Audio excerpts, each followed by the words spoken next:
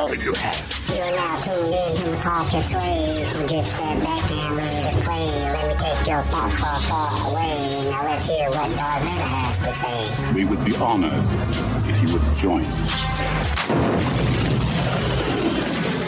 Hey there, Star Wars family. It's Kyle, your Solar Navigator, guiding you on this out-of-this-world web show known as Star Wars Audio Archive. Today we are venturing into the thrilling and dazzling Episode 6 of Light of the Jedi. Imagine us rocketing across the cosmos, dodging asteroids and soaring past distant planets, with the power of the Force as our ally. We're set to explore the stories of the High Republic. Can our valiant space champions outwit the sinister villains? The excitement is boundless as the universe itself. Brace yourself for an episode with brimming and heart-pounding action. Dive into mysteries as deep as a black hole, and witness acts of valor that will have you jumping out of your space boots. Ready to embark on this legendary quest with the Jedi? Prepare for hyperspace, my fellow adventurers, and let this cosmic journey begin right now.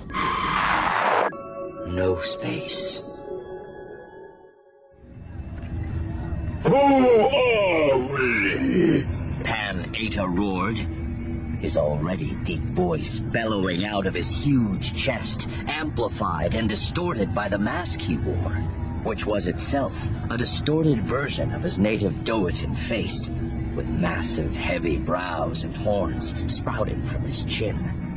His words crashed out across the sea of faces staring up at him and the others at his table.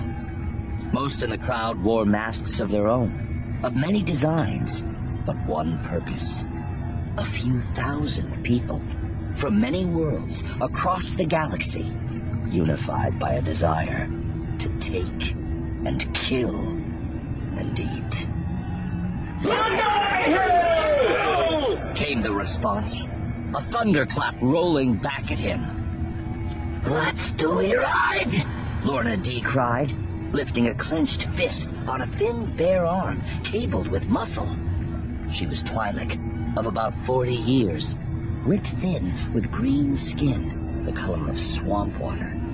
Emaciated Leku with bone-white stripes dangling from the back of her head. She wore armored leather made from the hide of a Kel dragon, and a mask to match, with just the one arm bare, and a single long-bladed knife sheathed on her thigh. Lorna stood next to Pan Eta, on a raised platform at one end of the great hall of the Nihil, at a banquet table covered with rich food and potent liquor. Dozens more of these tables were placed throughout the hall, amid towers of flame pushing back the endless night. They were laden with indulgences for all to consume from as they chose. Food, drink, drugs, as much as they liked. The Nihil shouted back.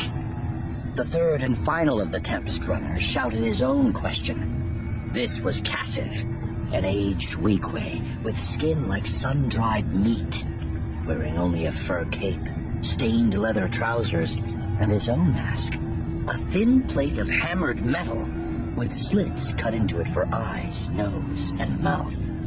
A horrible parody of a face. "Who guides us?" he bellowed.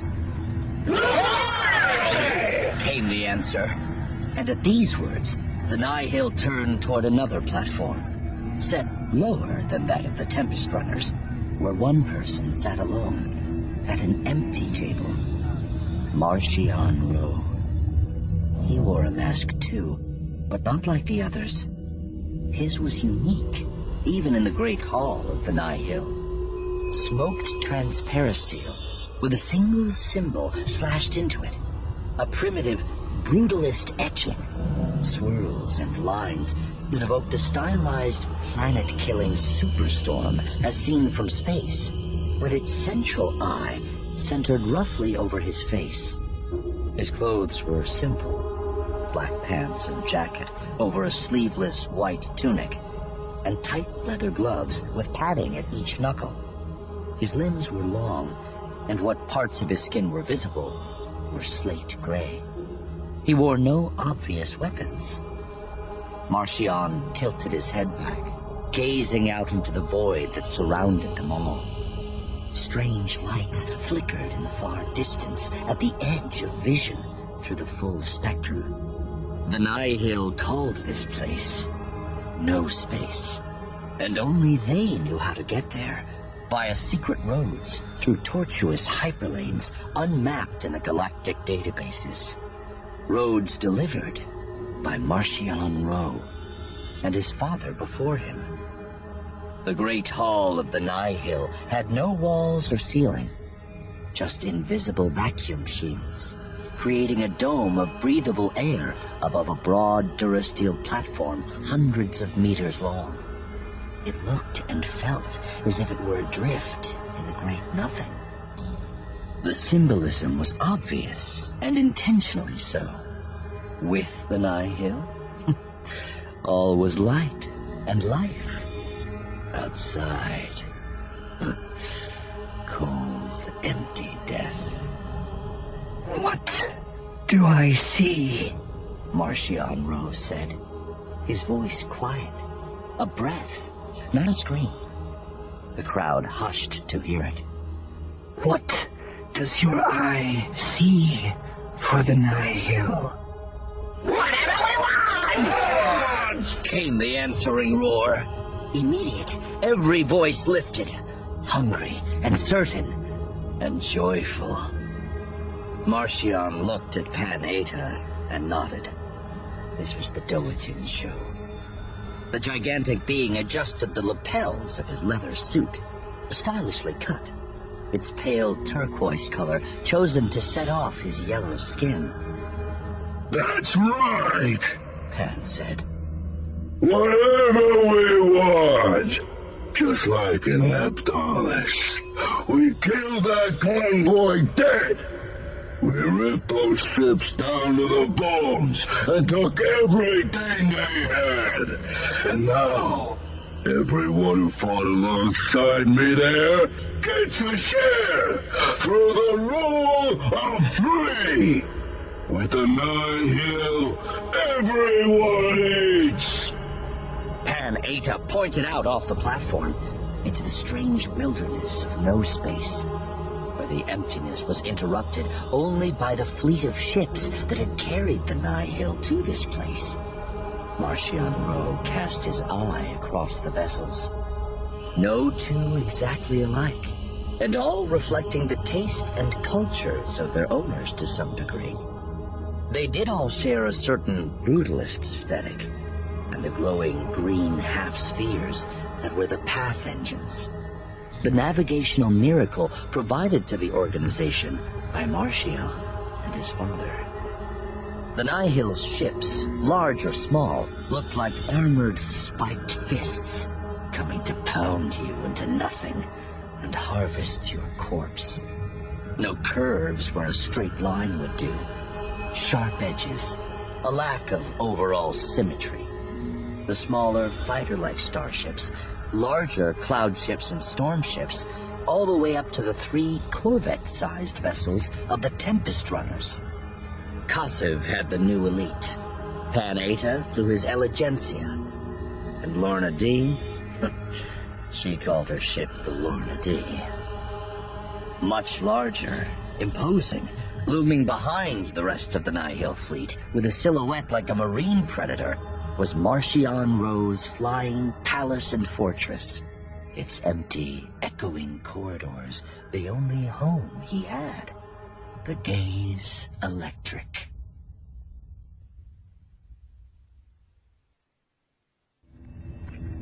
That's why we all came here today, Pan Eta said. That's why we're celebrating. We fly together and we die together. And when we come back, we reap the rewards. Pan gestured toward Lorna D and Kosiv. I also gotta give my gratitude to my fellow bosses here. Abdalis was a job that came through my Tempest, but both Lorna D and Kosiv gave support with their crews. They all get their piece, too. He reached to the table and lifted a massive goblet of spiced wine, showing it to the crowd, then turning to Marchion Ro. And here's to the Eye of the Nihil, who gave us the path to make it all happen. Couldn't have done it without him. Pan-Eta tilted his head back, lifted his mask, and drained the goblet, wine splashing to the floor. The crowd roared its approval, and Marcion Ro held up an acknowledging hand to the cheering Nihil. But you know, Pan said, setting down his goblet. We could have done better. There were 6 freighters in that convoy, and we only took 5. He affected a dissatisfied air, shaking his huge head. We lost one in the attack. One of them blew up just as we were ripping it open, and whatever it had for us, now it's just hot dust. He arced out his arm, sweeping it across the great hall. Where's the Storm who was in charge of the crew assigned to that freighter? A ripple across the assembly as heads turned, looking to see who would own up to the mistake. A few long moments passed, but eventually the pressure grew too great, and a man stood. Part of Lorna D's Tempest, by the minimalist clothing he wore. His species was hard to identify, but his mask had big, curling horns running down over the ears, little white slits for eyes, and the ever-present filter assembly over his nose and mouth, the better to survive the various chemical weapons of the Nihil, often used in their raids. He had 3 jagged white stripes on his tunic, signifying his rank within the organization. Pan-Eta said, turning to Lorna D. Looks like he's one of yours, Lorna. You mind if I... Be my guest, Lorna said, her voice without effect. She never revealed much of what was going on behind her eyes. Ice blue and ice cold. His name is Sergyar. Sergyar! Pan-Eta cried, pointing at the man. Bring the rest of your crew up here. The clouds and strikes. Sergyar nodded at the group sitting at his table, and they stood as well. 7 men and women, all masked, all different, except that they shared the white slitted eyes of their leader.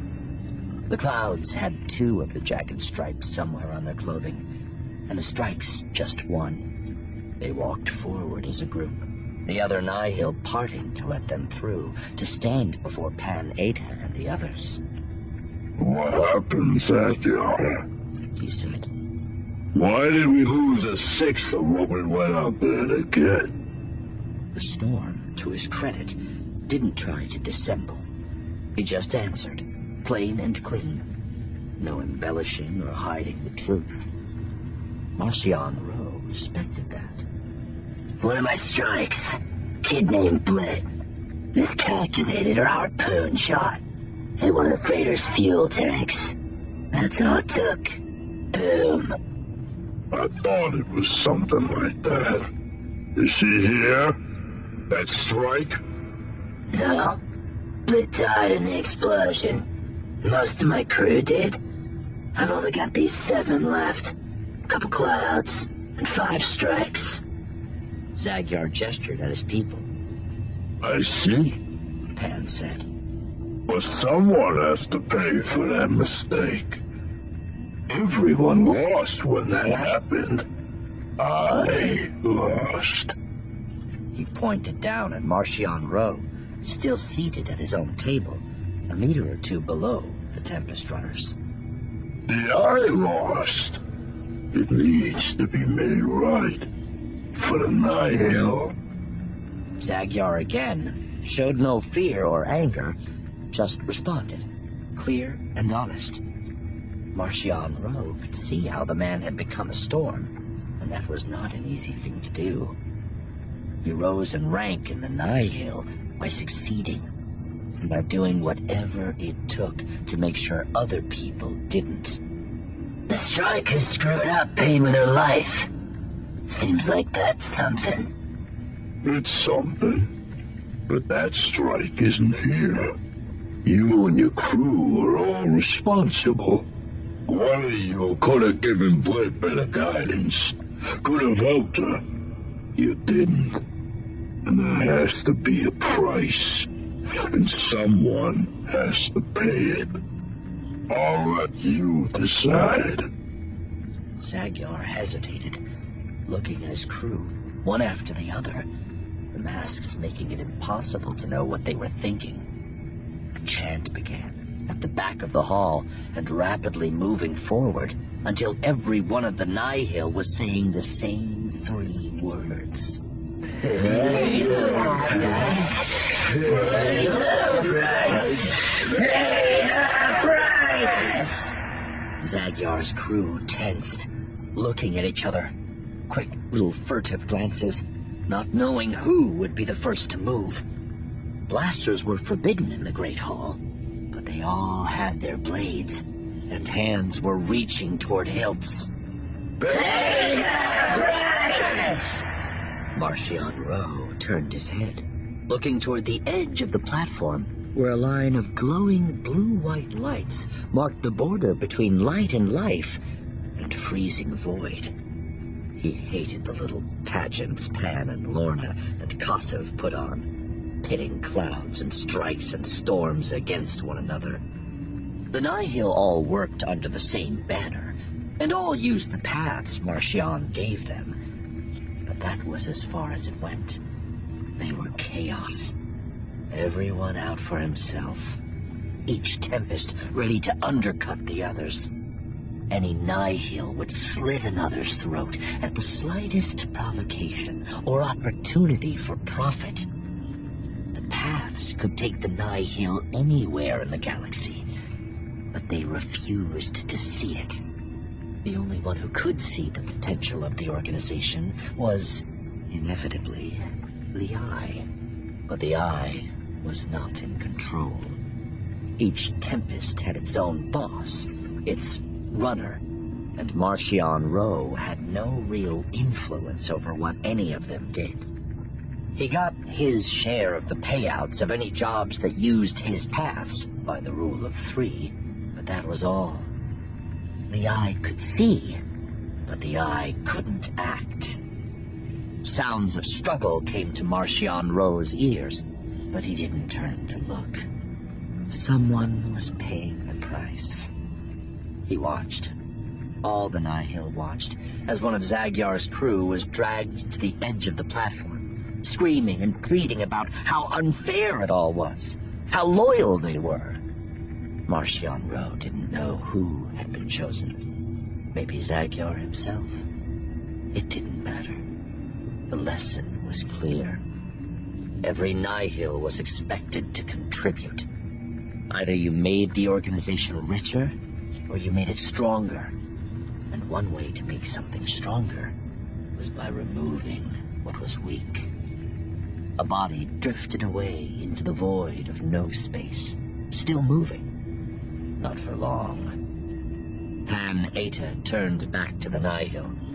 He spread his arms, taking them all in, while gesturing simultaneously at the feast tables and fountains filled with various intoxicants and death sticks, and piles of up powder and down fire. Now enjoy yourselves, my friends. You've earned this. He stepped down from the tables as the Nihil resumed their celebrations. If any of them harbored misgivings about what had just occurred, they kept it hidden, behind masks and fistfuls of food and sniffs of powder. Music kicked up, loud, with a sound like sheets of metal being hammered in complex polyrhythms. We need to talk, Marcion Rowe said, looking at the 3 Tempest runners. Kosov frowned. It's a party, Marcion. Didn't you hear, Pan? Lots to celebrate. Why don't you just relax? Marcion Rowe stared at the man for a full 3 seconds. There's business to discuss. he said. It's important. And I want to talk about it while we're all in the same place, and before you three get too drunk to think. The Tempest Runners looked at one another, none of them happy. Lorna D shrugged. Fine, Marchion. Fine. Let's go on back. Marchion Ro stepped down off the raised platform and walked toward the far end of the platform, the Tempest Runners falling in at his side. Nihil at all levels reached out to them, offering hands and greeting, desperate to make some connection with the organization's leadership. The group reached a small structure built at the far end of the Great Hall. It housed the airlock and docking mechanisms, as well as a small complex of rooms that offered privacy when required. 2 droid sentries guarded its entrance and bowed their heads as Marchion and the Tempest Runners passed. The droids were well over 2 meters tall, matte black, and in lieu of rudimentary features, the 3 lightning bolts of the Nihil glowed on their faceplates in sharp blue white. They carried no weapons and needed none. Their limbs and bodies were studded with sharp spikes. Their hands set in fists made of heavy alloys that could smash bone and tissue into pulp.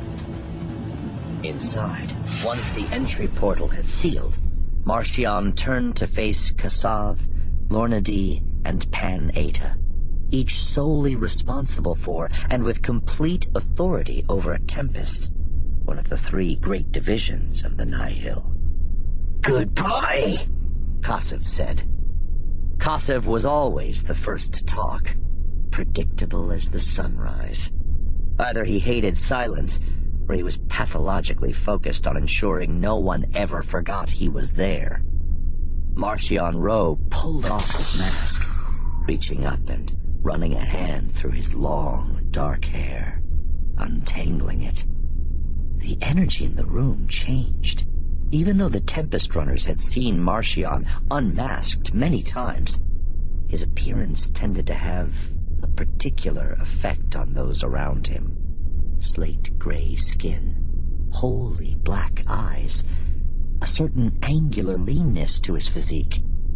For many of the galaxy species, the features of Marchion's people meant predator on some deep instinctive level.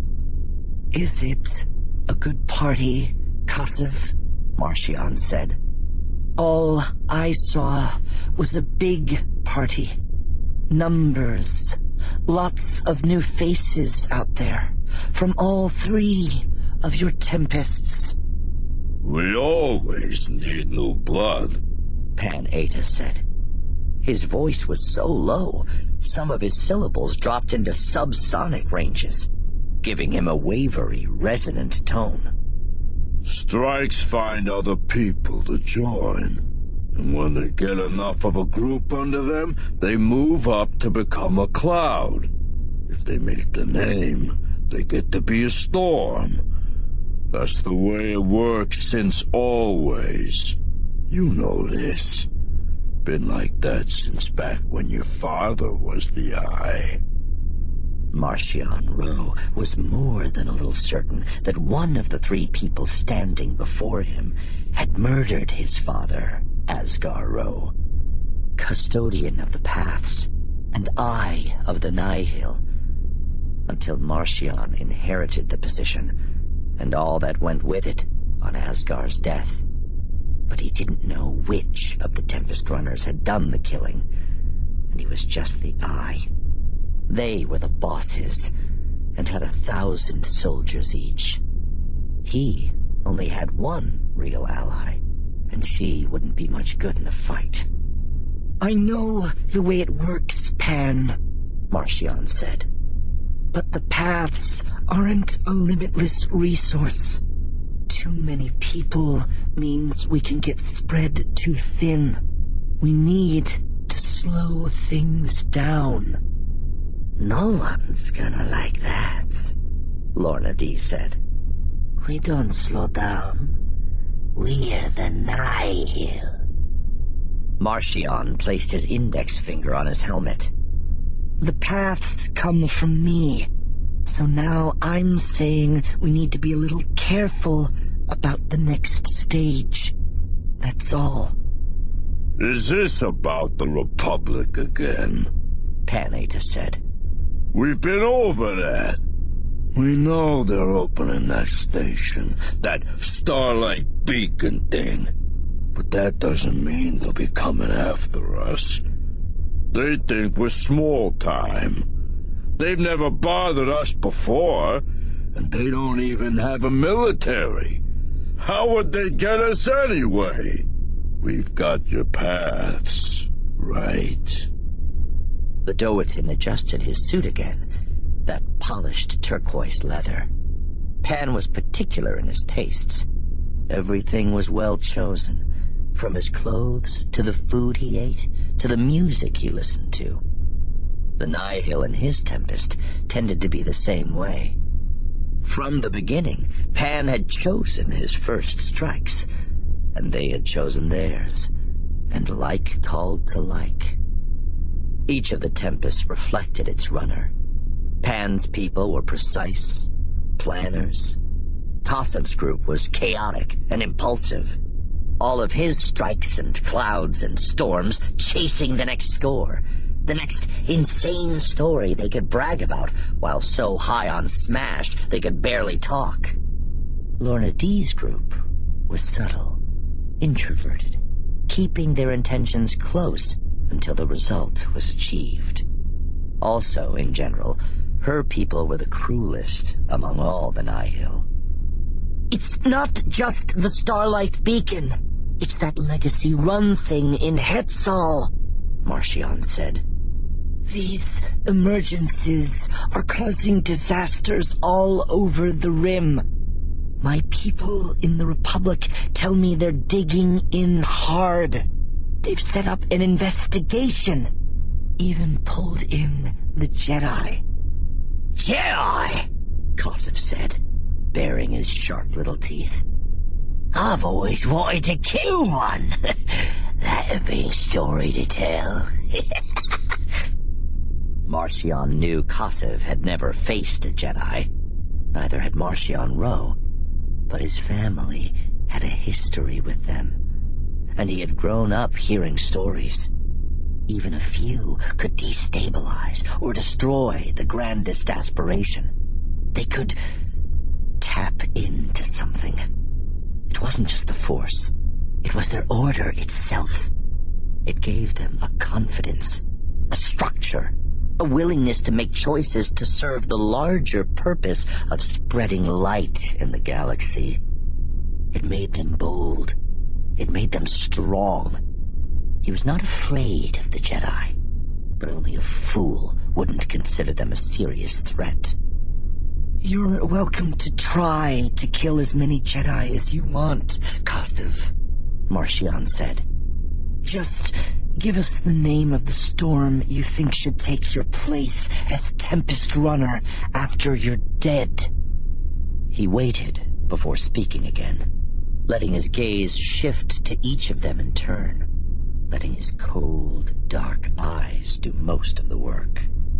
The silence turned to tension, and Marcion just kept watching, daring any of them to challenge him again. They didn't. They wouldn't. Not openly, anyway.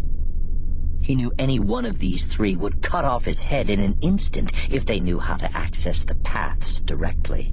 But he kept that secret close. Here's what I'm worried about, Marcion said.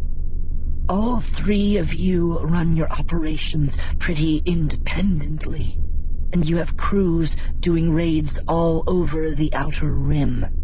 Chancellor So put a hyperspace blockade in place, and it gets bigger with every emergence. The Nihil are just about the only ships that can travel these days, because we have the paths. What if the Republic comes across a Nihil crew and figures out we can do what we do? Or the Jedi? We don't want the Order on us, or the Republic Defense Coalition. He shook his head. I know the Republic doesn't have a standing military. Doesn't matter. We aren't big enough to take them on, even if it's just an RDC task force. They'd wipe us out. I say we need to lie low. No new operations for the time being. No more paths. If your people give you grief, tell them the Eye sees something special in the future. Something big. A new initiative. Does the Eye, in fact, see that? Lorna D asked. A new initiative, I mean. I'm always thinking of the next thing, Lorna, he said. You know that. Kosov and Pan Eta exchanged a glance. Just doesn't sound like us, Kosov said. I call the vote, Marchion said. Then I vote this is a big pile of bantha droppings, Kosov said. Then I hill don't stop. We need to keep riding that storm. You know, Pan Eta said. I think I agree with Marchion. I say we take a little break. Just for a while. Maybe we should take a little time to plan, strategize, figure out how we operate if the Republic's gonna be poking around in our territory. Said Kosov. Of course! You and your people just got fat off that job at Abdolis, so you don't need to eat for a while. What about the rest of us? Maybe you should have given me more of your people to help, Kosov, Pan said. One little cloud worth of crew was all you could spare? Please. Anyway, I don't mind a little break. Maybe I'll take a vacation. Get tickets to the opera on Cato Nymoria. Kosov made a disgusted noise deep in his throat. The rest of the vote was moot. In any decision related to the paths, ties went to the Eye, a long-standing rule. With Pan's vote, it was at least a 2-against-2 decision for putting a hold on new Nihil activity, at least until the heat from the Legacy run died down. Lorna D hadn't spoken, but her decision was irrelevant, and it wasn't surprising she had waited to make her views known. She seemed to prefer that people knew as little as possible about what she was thinking. Whether that was pathological or tactical, Marchion didn't know. Probably some of both. I guess that's that, Lorna D said. But I still want to pitch you on a job. Oh? Marchion said, his voice thin. Pan Eta and Kosov didn't seem particularly thrilled either. Tempest runners could authorize raids within their own crews without asking any of the others, but anything that would require paths needed a full-on vote. Usually that meant Marchion was the deciding factor, because most of the time the 2 Tempest runners who didn't have a stake in a given job voted against it. Not a bad system, really. As Marchion was the custodian of the paths, and so he should have the loudest voice in deciding how they were used.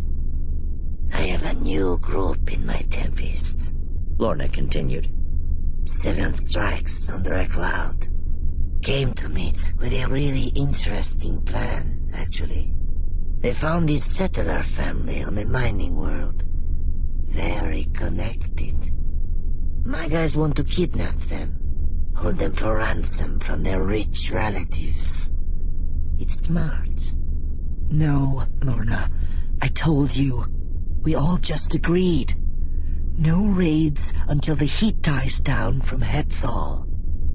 She stepped toward him, her thin face focused, her eyes intense. I'm telling you, Marchion, it'll be easy. The planet is Elfrona, which doesn't have much of a security force. And apparently, The family decided to go all rustic. Live way out on their own in the middle of nowhere. Easy pickings. With the in and outs. Marcion went still, which Lorna took as an invitation to keep talking. The cloud asked for some paths. You know, just in case. I know we're under pressure, but this is a new group. Lots of potential. I want to bring them into the fold. Give them a chance to prove their worth. I'm telling you, too, this operation will have a huge payoff. Elfruna, Marcion said. There's a Jedi outpost on that planet. Is there? Asked Lorna D, in a way that made it clear she had already known. Marcion went silent. The Nihil were not just another group of raiders, like the thousands that operated in the Rim. They were special, powerful, and the reason for that was the paths.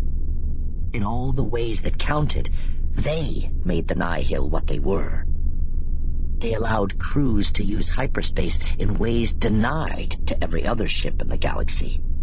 Micro-jumps, leaps to locations inside gravity wells, entering hyperspace from almost anywhere, as opposed to having to run elaborate calculations or travel to a non-occluded access zone. They allowed the Nihil's ships to appear and disappear at will, like spirits. They could be anywhere, at any time, and no defenses could stop them. The paths made the Nihil what they were, but they came from a single, unique, not inexhaustible source. And Marcion had placed significant demands upon that source recently, both to fuel the Nihil's growth and to support plans of his own. The Legacy Run disaster was not the only reason he wanted things to cool off for a little while. Lorna D's idea, though, it had possibilities. There was no need to hold a formal vote. Lorna D was obviously for it, and the ayes 2 votes would ensure it went ahead if Marcion Rowe agreed. Fine, he said. Send me the plan. What you think you'll need, and I'll get you some paths. But do not do anything to get the attention of those Jedi. Get in, grab the family, get out. Thank you, Lorna D said, and left. As ever, the woman never said a word more than she needed to. Kosov and Pan Eta glanced at each other, then back at Marcion Rowe. Pan shrugged. He left, following Lorna D back to the celebration outside. Kosov did not. Marcion lifted his mask and replaced it on his head. Dunno how that was fair, Rowe, the Weequay said.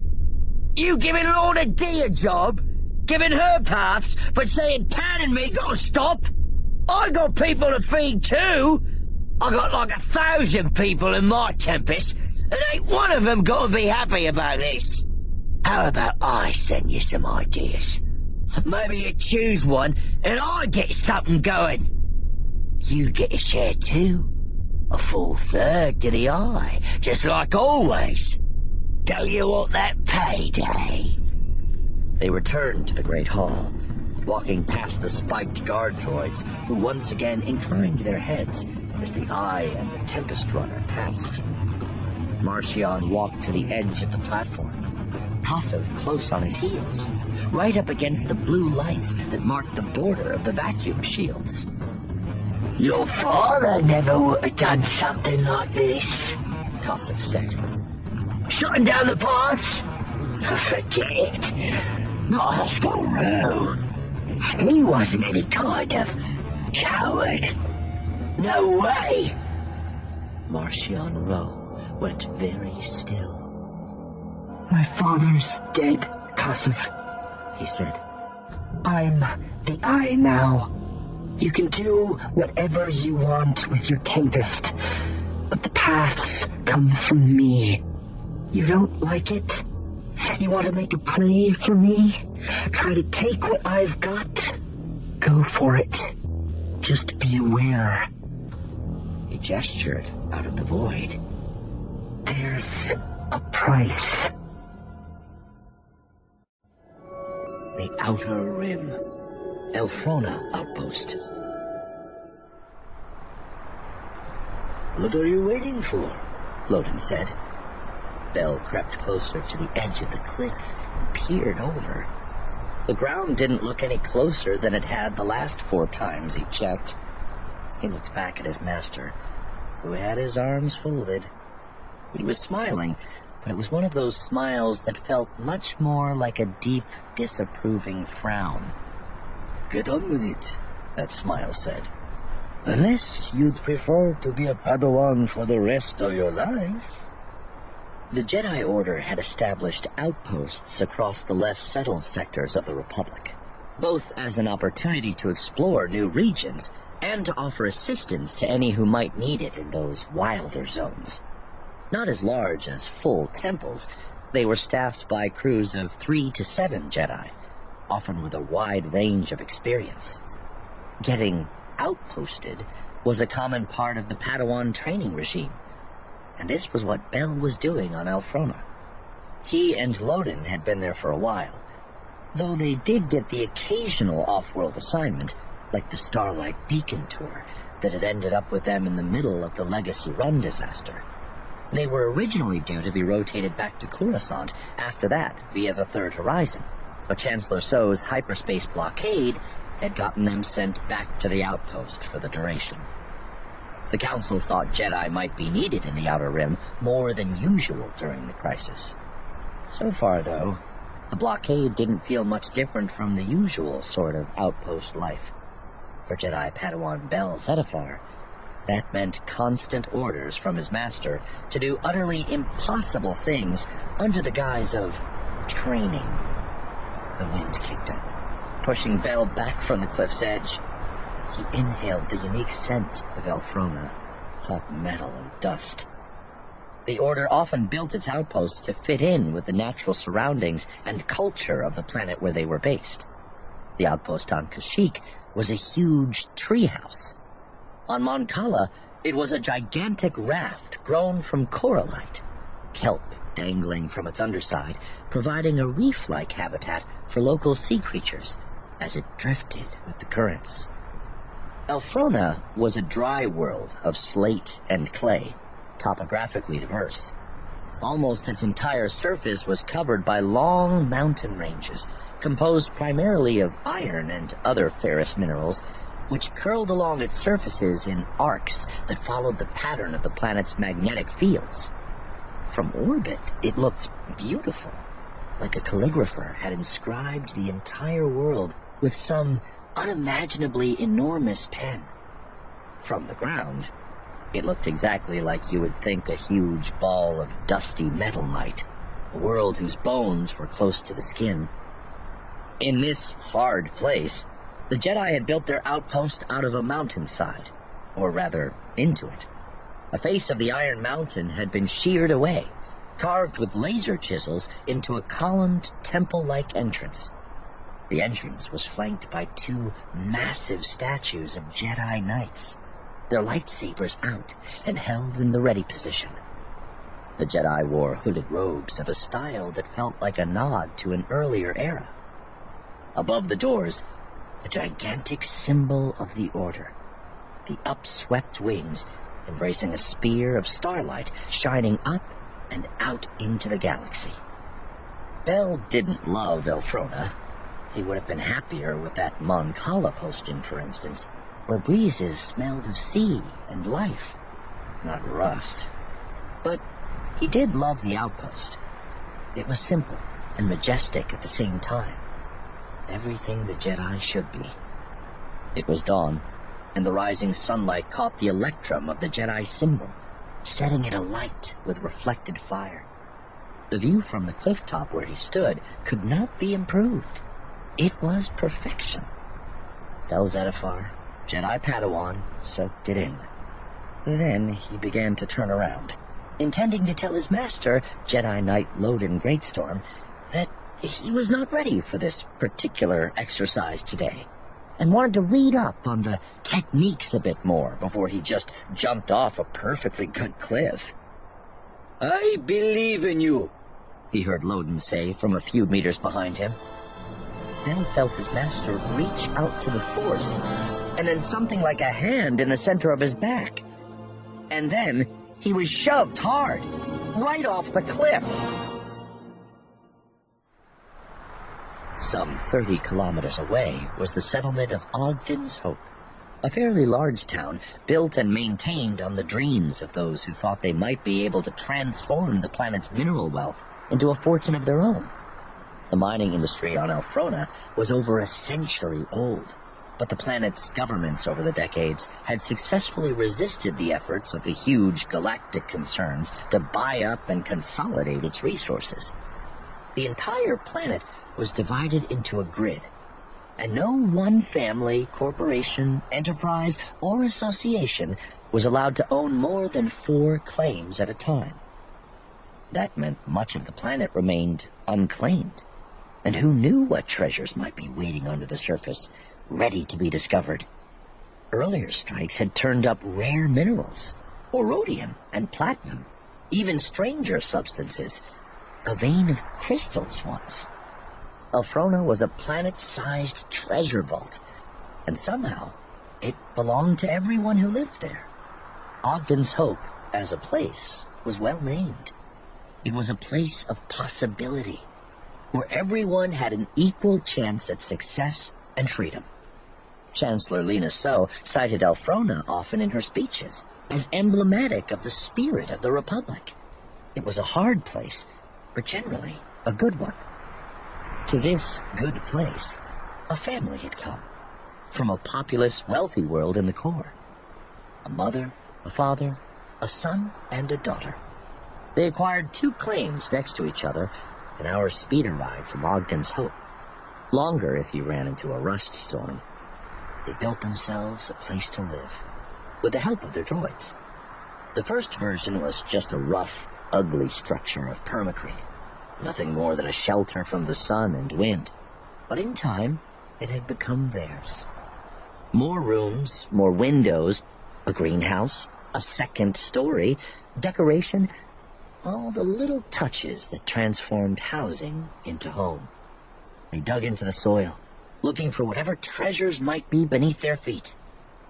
The family could have used their droids to do most of the work, but that was not why they had come to Elfrona, and so they all did their part. The children studied with their droid tutors and grew taller every day. The parents worked and planned and believed they had made the right decision for themselves and their family. Until one early morning, the mother, whose name was Erica, looked up from a delving droid she was repairing to see a strange cloud not far from their home. It was odd, unlike anything she'd ever seen. For one thing, it hugged the ground like a fog bank. But Elfrona was a dry world. There was water, but it circulated deep below the surface in underground rivers and channels. Rain was a once-per-decade event. So fog? No, it couldn't be. Even beyond that, this cloud looked odd. It had a sheen to it, like a metallic blue. Like a storm cloud, really. Though she hadn't seen one of those since she left her homeworld some years back. And it seemed to be moving with direction, or purpose, toward them. "Hato?" she called to her husband, who was not far away, spreading feed for their small herd of steelies. The long-legged beasts were clustering around the trough, their excitement at getting their morning meal obvious. "What do you suppose that is?" Otto turned to look. He froze. Unlike his wife, he kept up with the galactic affairs. He had not entirely cut himself off from the news of the Republic, and so he had heard stories, and knew what it meant when a storm came creeping toward your home or business or family. "Get me," he said, dropping the sack of feed he was holding. "I'll find Ron. We need to get in the house and seal it up, now!" Erica didn't ask questions. She didn't hesitate. They were many kilometers from help, and even a good world in the Outer Rim territories was full of danger. She called for her daughter and ran to the house. "Ron!" Otto shouted, not taking his eyes off the cloud. "Get in the house, right now!" Within the approaching fog, figures were beginning to become visible, 10 or so. He couldn't make out details yet, but he knew who they were. He had heard the stories of impossibly vicious marauders who appeared from nowhere and left the same way, leaving nothing in their wake but terror that they would return. The Nihil. Bell reached out to the Force. He knew that as a Jedi, he could survive this fall. He had seen Loden do similar things many times in the past, most recently on Hetzel Prime, but in training too. Loden could drop like a rock and then slow himself at the last moment for a perfect landing. It wasn't flying. No Jedi born without wings could fly, as far as Bell knew. But it also was not exactly falling. Bell knew it could be done, and he knew Loden Greatstorm believed he could do it. His master probably would not have used the Force to shove him off that obscenely high cliff otherwise. Bell thought the Jedi Council would frown on inadvertent Padawan murder. But he also thought Loden could talk his way out of it, probably by arguing that the Order had no use for a Padawan who couldn't master something as simple as a controlled descent. All of this flashed through Bell's head in the merest second after his plummet began. With a massive effort, he forced himself to focus, to find the flame of the Force within and fan it into greater life. And through it, connect with the air currents rushing past his face and whipping through his dreadlocks. Loden had given him instruction on how to execute this maneuver safely, though he was frustratingly vague in his description of how it was supposed to work. In general, the idea was to guide yourself to the updrafts and use them as a foundation to slow your fall. Once you figured that out, you were somehow also supposed to use the Force to push against the ground as it drew closer. The two elements could slow you down enough to land safely. Bell had achieved it easily enough in temple training when falling from lesser heights, or if dropping onto a repulsor pad that would prevent any real injury. But now, when plummeting from a cliff, facing a horrendous maiming, if he was lucky, he could barely even remember what Loden had told him to do. He knew the real challenge here was not mastery of the Force, but mastery of fear, always the Jedi's greatest test. A test he was about to fail. And from this height, he knew even Loden Greatstorm could not catch him. This was it. The end. Bell closed his eyes.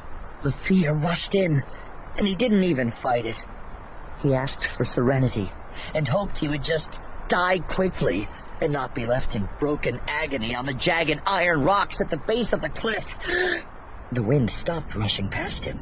Bell opened his eyes and saw the ground a meter or so below him. Then he dropped, hitting hard, though not as hard as he would have if his fall had not been stopped. He rolled over, groaning, and a shadow fell across him. "You need to figure this out," Indira Stokes said. "Loden really is going to kill you one of these times." She extended a hand, and Bell took it and let the other Jedi pull him up. Indira was Tholothian, with dark skin only a few shades lighter than Bell's own, elegant white tendrils in lieu of hair, and eyes so blue they almost seemed to glow, just like every member of her species Bell had ever met. Her leathers were scratched and worn, with the Jedi insignia in white on one shoulder. She wore her lightsaber holster on a strap of yellow webbing slung diagonally across her chest, and kept a dark gray nanofoil scarf wrapped around her neck, useful as a mask in dust storms, and moldable into almost any shape she might need. Standing at Indira's side was a small four-legged creature, mostly mottled black, white, and gray, but with spots of red and orange here and there, and bright yellow eyes. A charhound, native to Elthrona.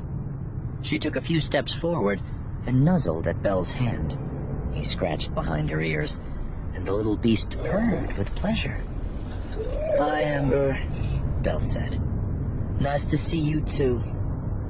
He gave the charhound one last scratch and looked back at Indira. "Did Loden ask you to catch me?"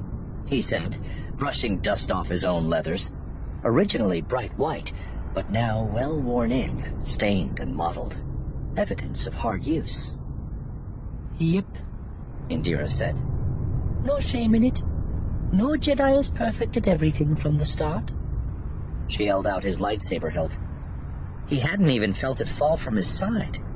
Belle took it and slipped it into his own holster, worn at his hip. "No shame," he said. Loden knew he'd fail from the beginning. "I just don't get why he won't let it go," he said. "I clearly can't do this." "Because one day you'll fall off a cliff for real, and he wouldn't be doing his job if he didn't try to keep you from dying when you do. Jedi fall off things a lot. You need to be ready." Indira turned toward the path that led back up toward the outpost. "Come on," she said. "Porter is making breakfast. 9 eggs too. And he told me he found some stone peppers too." "You think Loden will let me eat before he throws me off the cliff again?" Belle said. "I'll insist," she said. "No one should die on an empty stomach." "Wow," Belle said. "So kind of you." He followed her up the path, Ember keeping pace at his side. Otto lifted the single-lens ocular and set it against his eye. The device had a setting that allowed him to see through walls to pick up heat signatures from outside. Good, because the Nihil had already killed their homestead's security cams. The monitors in the safe room were just throwing out static. Now, not all the parts of the fancy security system they'd had installed when they moved out to the claim had failed. The automated reinforced Durasteel shutters had worked as promised, slamming down over doors and windows as soon as the family was safely inside. But without the cams, they were almost blind. All Otto had was the ocular and the rough outlines it provided on its infrared setting.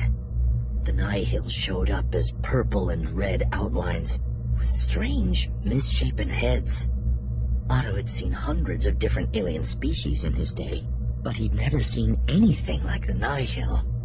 It made him think they were probably wearing masks, which aligned with both the stories he'd heard and the fact that they used gas to hide their movements and incapacitate their prey. But knowing that didn't make them any less threatening. They were monsters, looming up from nowhere. The gas was definitely still out there, too, even if the ocular couldn't pick it up. The family's herd of Steelies were all lying on their sides in their pen, unconscious or dead, and as far as he knew, nothing had touched them. "Will the seals keep out the gas?" Erica said, evidently thinking along the same lines. "That's what the company promised.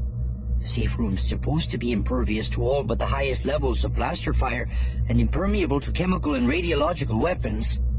"You didn't say explosives," his wife said. "What if they brought explosives?" Otto didn't answer.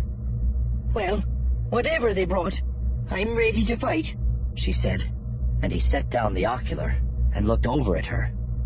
Erica tapped her datapad one final time, then held it up for Otto to see, displaying the elements of the plan she had come up with. "I think the speeder, right?" "Yeah," Otto said. "At the very least, it'll buy us time. Maybe someone will see the explosion, or maybe the Nihil will just leave." Now it was his wife's turn to stay silent. "Any luck, Ron?" he called to his son, 13 years old, with everything that came with that age. But now, no angst, no pushback, just doing exactly what he was asked to do in an effort to keep his family alive. Ron was using the family's comlink, trying to reach someone in Ogden's Hope who might be able to help. Their daughter B, 9, was curled up against him for comfort, holding a stuffed Feractyl toy she hadn't touched for years, as far as Otto knew. "I can't get a signal through, Dad. I checked the weather, and there's a big rust storm between us and Ogden's Hope. It's messing with the transmissions, I think." "Keep trying, son," Otto said. "Your mother is going to buy us some time." A huge boom from below. Not an explosion, but the sound of metal on metal. Otto looked through the ocular again to see that a cluster of 4 Nihil had gathered around the front door to the house.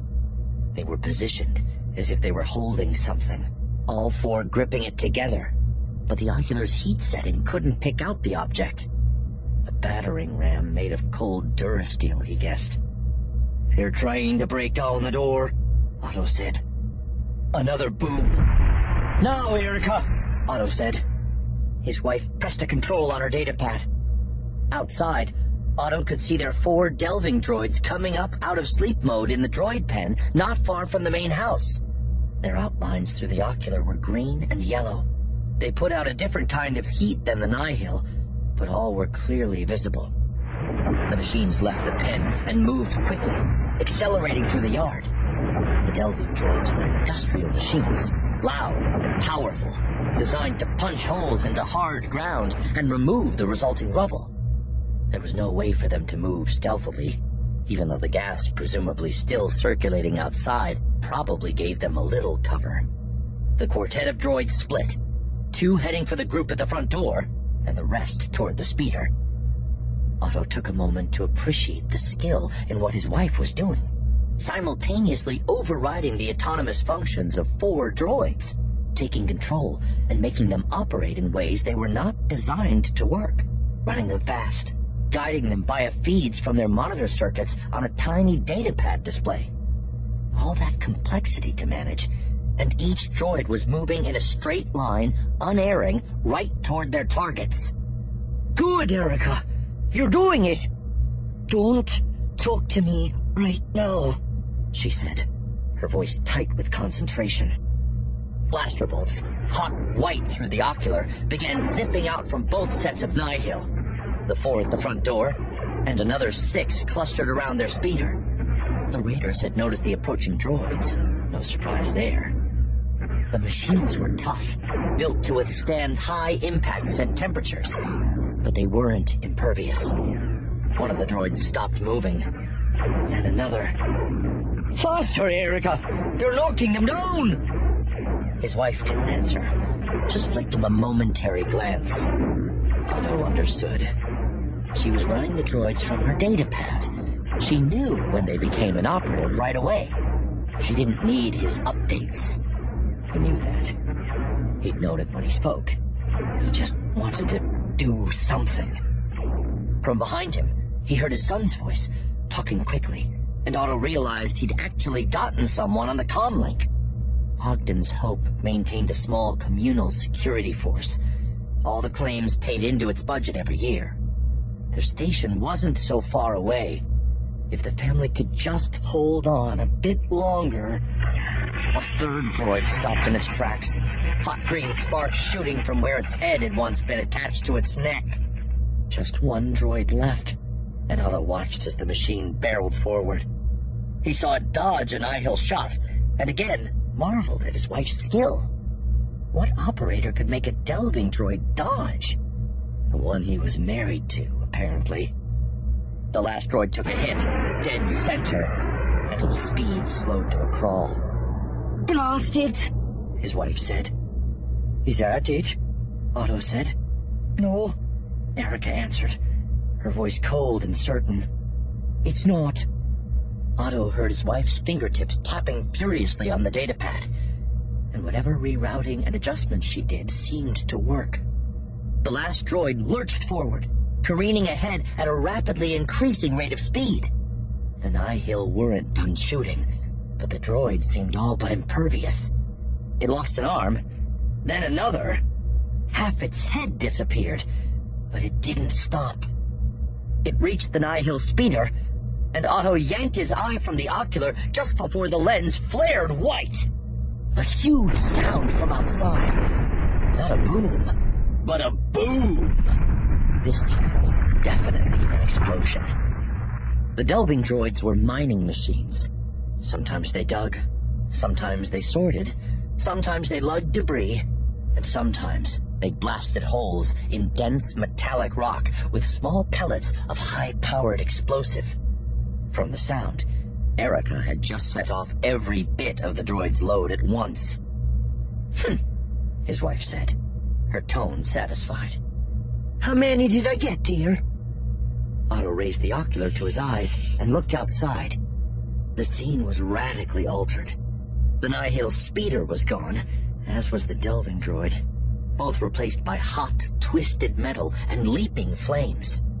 He turned down the brightness, looking for... there. He counted outlines. 4, close to the fire, and none of them moving. But 2 others were still alive. One slowly dragging himself away from the wreckage, and another being pulled free by the team that had been using the battering ram at the front door. That group, unfortunately, had been mostly sheltered from the blast by the house. Not enough, Otto said. but it helps. He lowered the ocular and turned to his son, who was speaking to B in a low, kind voice. Did you get someone, Ron? Otto said. I heard you on the comlink. Is help coming? Ron looked up. His face was bleak. I got through to Ogden's Hope Security, Dad, he said. I told them what was happening. The man on the other end was asking a lot of questions, but he stopped when I told him the Nihil were here. He said they're too far away to get here in time. The man said he was sorry, but he just sounded like he was afraid. I've tried calling back, but they won't answer. Cowards!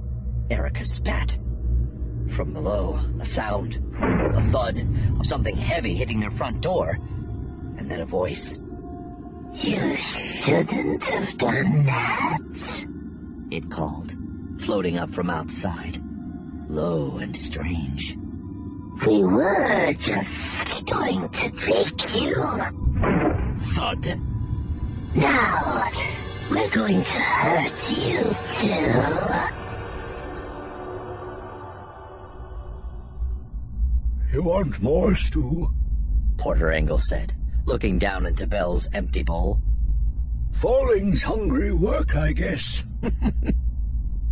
Across the table, Loden chuckled. Bell didn't care. He was over it. He'd figure out the Force falling eventually. And even if he didn't, that was no reason to turn down a second bowl of Porter's 9-egg stew. Porter Engel was a legend. He'd been in the Jedi Order for over 300 years. A burly Ikruki, who, at this point, was more beard than being. He'd explored full careers in most of the primary Jedi roles in his time. Teacher, explorer, diplomat, warrior. And the stories told about him in any one of those occupations would be enough to ensure his status in the chronicles. He had just one eye, for example. The other lost long ago. A long scar down his face, a story of its own. But now he was nearing the end of his span, and his latest and final calling seemed to be cook. The stew really did have 9 different kinds of egg in it, but Porter would only reveal 5 of them. The remaining sources were either too rare or too revolting for him to divulge. Whatever was in it, the stuff was good. Below the table, Bell felt embers stir. She was lying across his boots, her internal heat warm and prominent even through the thick leather. The Hound was no fool. Of all the Jedi of Elfrona, Bell Zettifar was by far the most likely to slip her a bite or two during meals.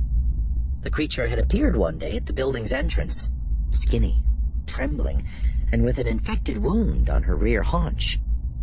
Indira treated her injury. Porter fed her. Bell named her, and Loden had allowed her to stay, declaring, that the Force had brought them a new member of the team. That was a neat workaround to the Order's rule against forming attachments, because of course you were supposed to take care of your fellow team members and make sure they were safe and happy and well-fed and their coat was brushed and, well, the Jedi of the Elfrona outpost had all become extremely fond of Ember the Charhound. Rule or no rule. "Yes, please," Bell said, holding up his bowl. "It's fantastic today." "It's the stone peppers," Porter said, pleased, ladling up another serving of the thick yellow stew. "Found some nice hard ones at the market." Veteran Jedi could live wherever they liked, once the passage of time naturally reduced their ability and desire to participate in the more active work of the Order. Most remained at the Coruscant Temple, which maintained lodgings for all its older members to live out their days as they pleased. Porter Engle had taken the opposite approach, actually requesting an assignment to the Elfrona outpost. He seemed intent on remaining as useful as possible despite his age, and an outpost was the best way he knew to ensure his 3 centuries of Jedi experience could directly help the galaxy. In an average day, an outpost Jedi might be called upon to settle a dispute, defend a town from marauders, bring criminals to justice, teach children, offer medical assistance, or just wield the Force in any of the 10,000 ways it could be used to help people. Not every problem required a Jedi to solve it, but when a problem did rise to that level, people tended to be glad they lived on an outpost world. "Starlight Beacon's almost ready for the dedication," Loden said, as Bell dug into his second bowl of stew. "Just a few weeks," Indira said, "but the Chancellor's hyperspace closures might push that back." "I hope not," Porter Engle said, taking a seat at the head of the table. "It wouldn't be the end of the world if it didn't open on time, but I know it's important to the Chancellor's future plans that everything runs smoothly. I'd like to see it too. It sounds beautiful." "It is," Loden agreed. "Wouldn't you say, Bell?" "Gorgeous," Bell said. "There's a biosphere zone where visitors can check out actual recreations of various worlds in the Outer Rim territories. Dancing jungle, an ice plant from Magito. I liked it." Loden dropped his spoon into his empty bowl.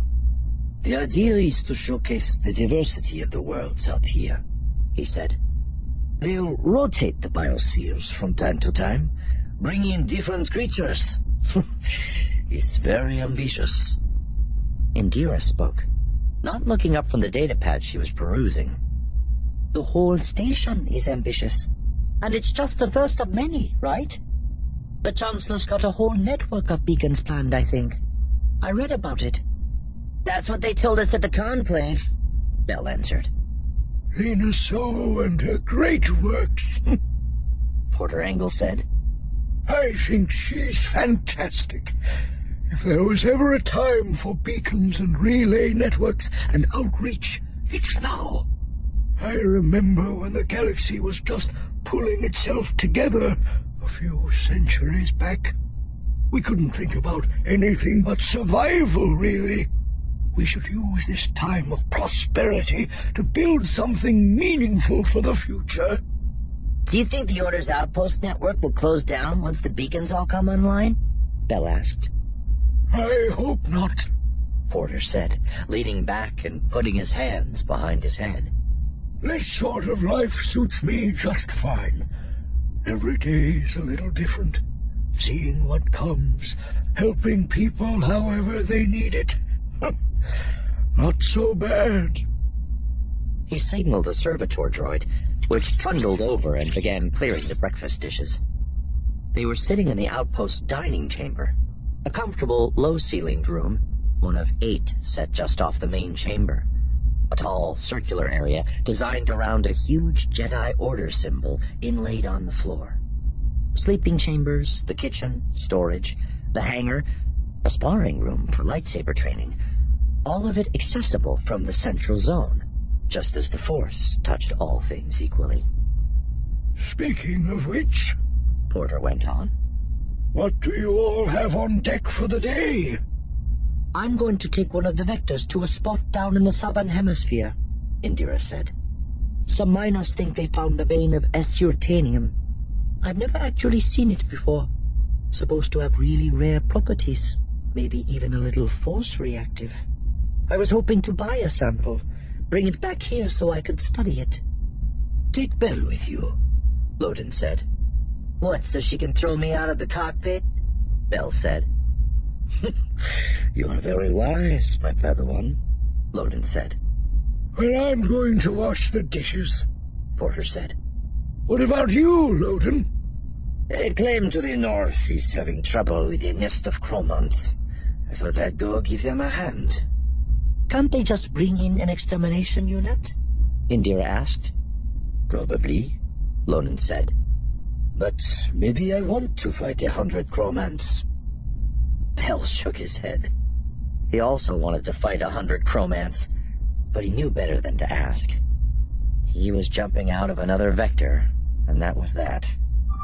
A low whistle from the central chamber, and all 4 Jedi turned their heads toward the sound. The signal for an incoming transmission on the outpost's emergency comm system.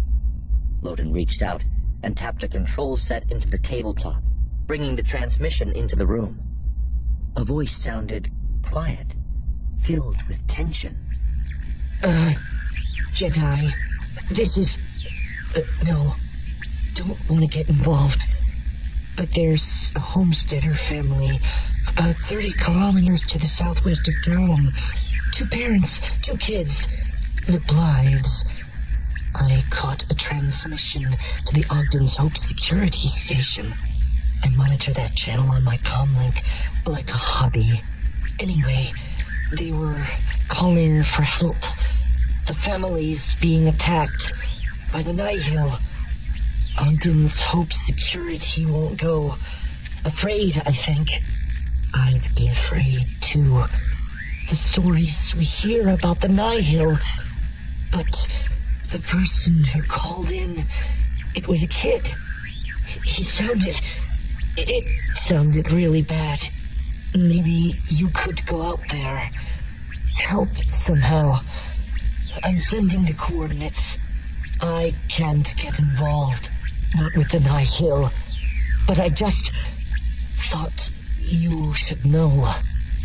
The message ended. Ember sensed the tension in the room. From below the table, she coughed out one small sound, like a boot stepping on a piece of charcoal. The Nihil, Indira said. The family, Porter Engel said. His voice had gone very cold. Perhaps for the first time, Bell looked at the man and no longer saw the joking, bearded Akruki chef he knew so well, inventor of the 9-egg stew. Instead, he saw the Jedi they once called the Blade of Bardota. Let's go, Loden said. Wham bam with a piece of ham. Part 6 had thrills and chills at every turn. My excitement level is off the charts. Can you believe it? We've come a long way, and the adventure is far from over. I'm revved up like a hyperdrive engine on overdrive. Each new part introduces us with even more excitement, weaving a tapestry of mystery and intrigue in this intergalactic saga. But wait, it's time for the quote of this episode, and this quote is one of my favorite quotes of all times. Neil Shutter said, "Hope in the shadow of fear is the world's most powerful motivator."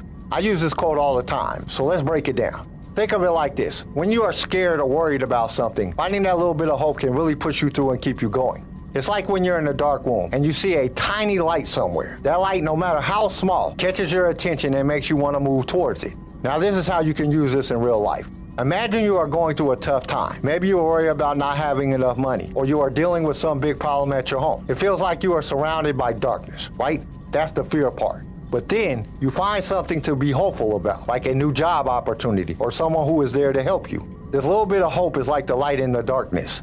It motivates you or gives you a reason to keep going and trying to make things better. You can use this idea in so many ways. Say you are trying to finish school or learn a new skill, but it is tough and sometimes you feel like giving up. If you find something to be hopeful about, like the good things that could come from finishing your education or learning that new skill, it can motivate you to stick with it, even when it's hard. So remember, even when things are looking bad and you are scared, finding just a little bit of hope can be a huge motivator. It's like finding a light in the darkness that guides you to a better place. And there you have it, fellow space travelers. That's a wrap for this episode. I hope you enjoyed part 6 of Light of the Jedi, and I hope you will join me next time for part 7, which is coming in a few days. So until then, may the Force be with you. Thank you for listening to Star Wars Audio Archives. Join us next time for more Star Wars adventures. If you would like to listen to other episodes of the show, you can follow us on your favorite podcast directory. If you enjoyed the show, we would greatly appreciate a 5-star review. Once again, thank you for listening, and may the Force be with you. Sway was created by Keen Eye Shed and is a production of Pick Film Media. This show was produced by Quentin McDaniel and was distributed by Swaycast Networks. The High Republic Light of the Jedi was read to you by Jason Odega. Sound design by Theodore Thompson. I am your host, Kyle, and we will see you next time in a galaxy far, far away.